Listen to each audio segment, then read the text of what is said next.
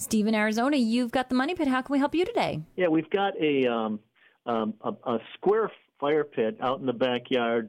It's really nice. We bought it about a year ago. It's got nice southern tile on top, and in the middle of it, it's got a round Lazy Susan. And you take off the Lazy Susan, and it's a fire pit with a stainless steel fire ring, and we've got a bunch of fire glass in there. It's really nice. And the one of the things that we're disappointed in somewhat is that the flame isn't really very high on the thing.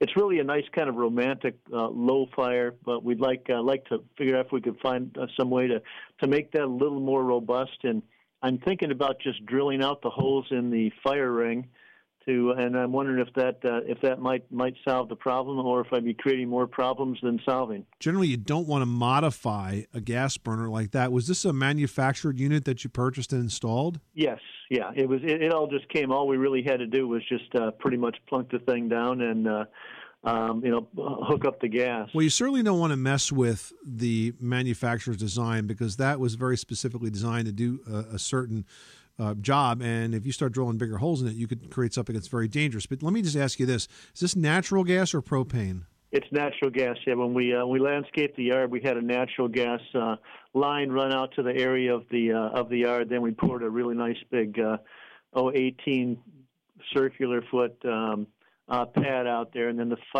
stubbed it right in the middle. So that's where the fire pit is. All right. Have you checked the gas pressure to make sure that it's where you expect it to be? No, I'm not really sure. No, I would have a plumber check the gas pressure to make sure that the gas pressure is correct. If you have low gas pressure, that could account for the low flame. The other thing I would do is contact the manufacturer to find out what flame level that's designed for, because it might be doing exactly what it's intended to do.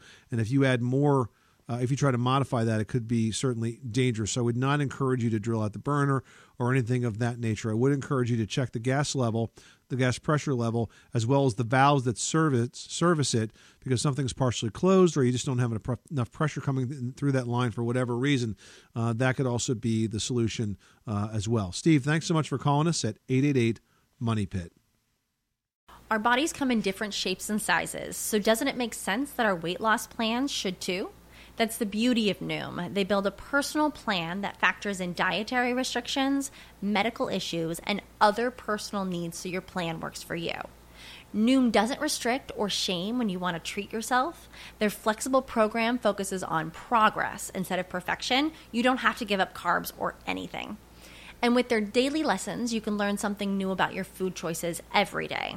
After just a few days of using the app, I learned how to recognize cues for overeating and how to choose the right foods to feel full. Stay focused on what's important to you with Noom's psychology and biology-based approach. Sign up for your trial today at Noom.com. That's Noom.com.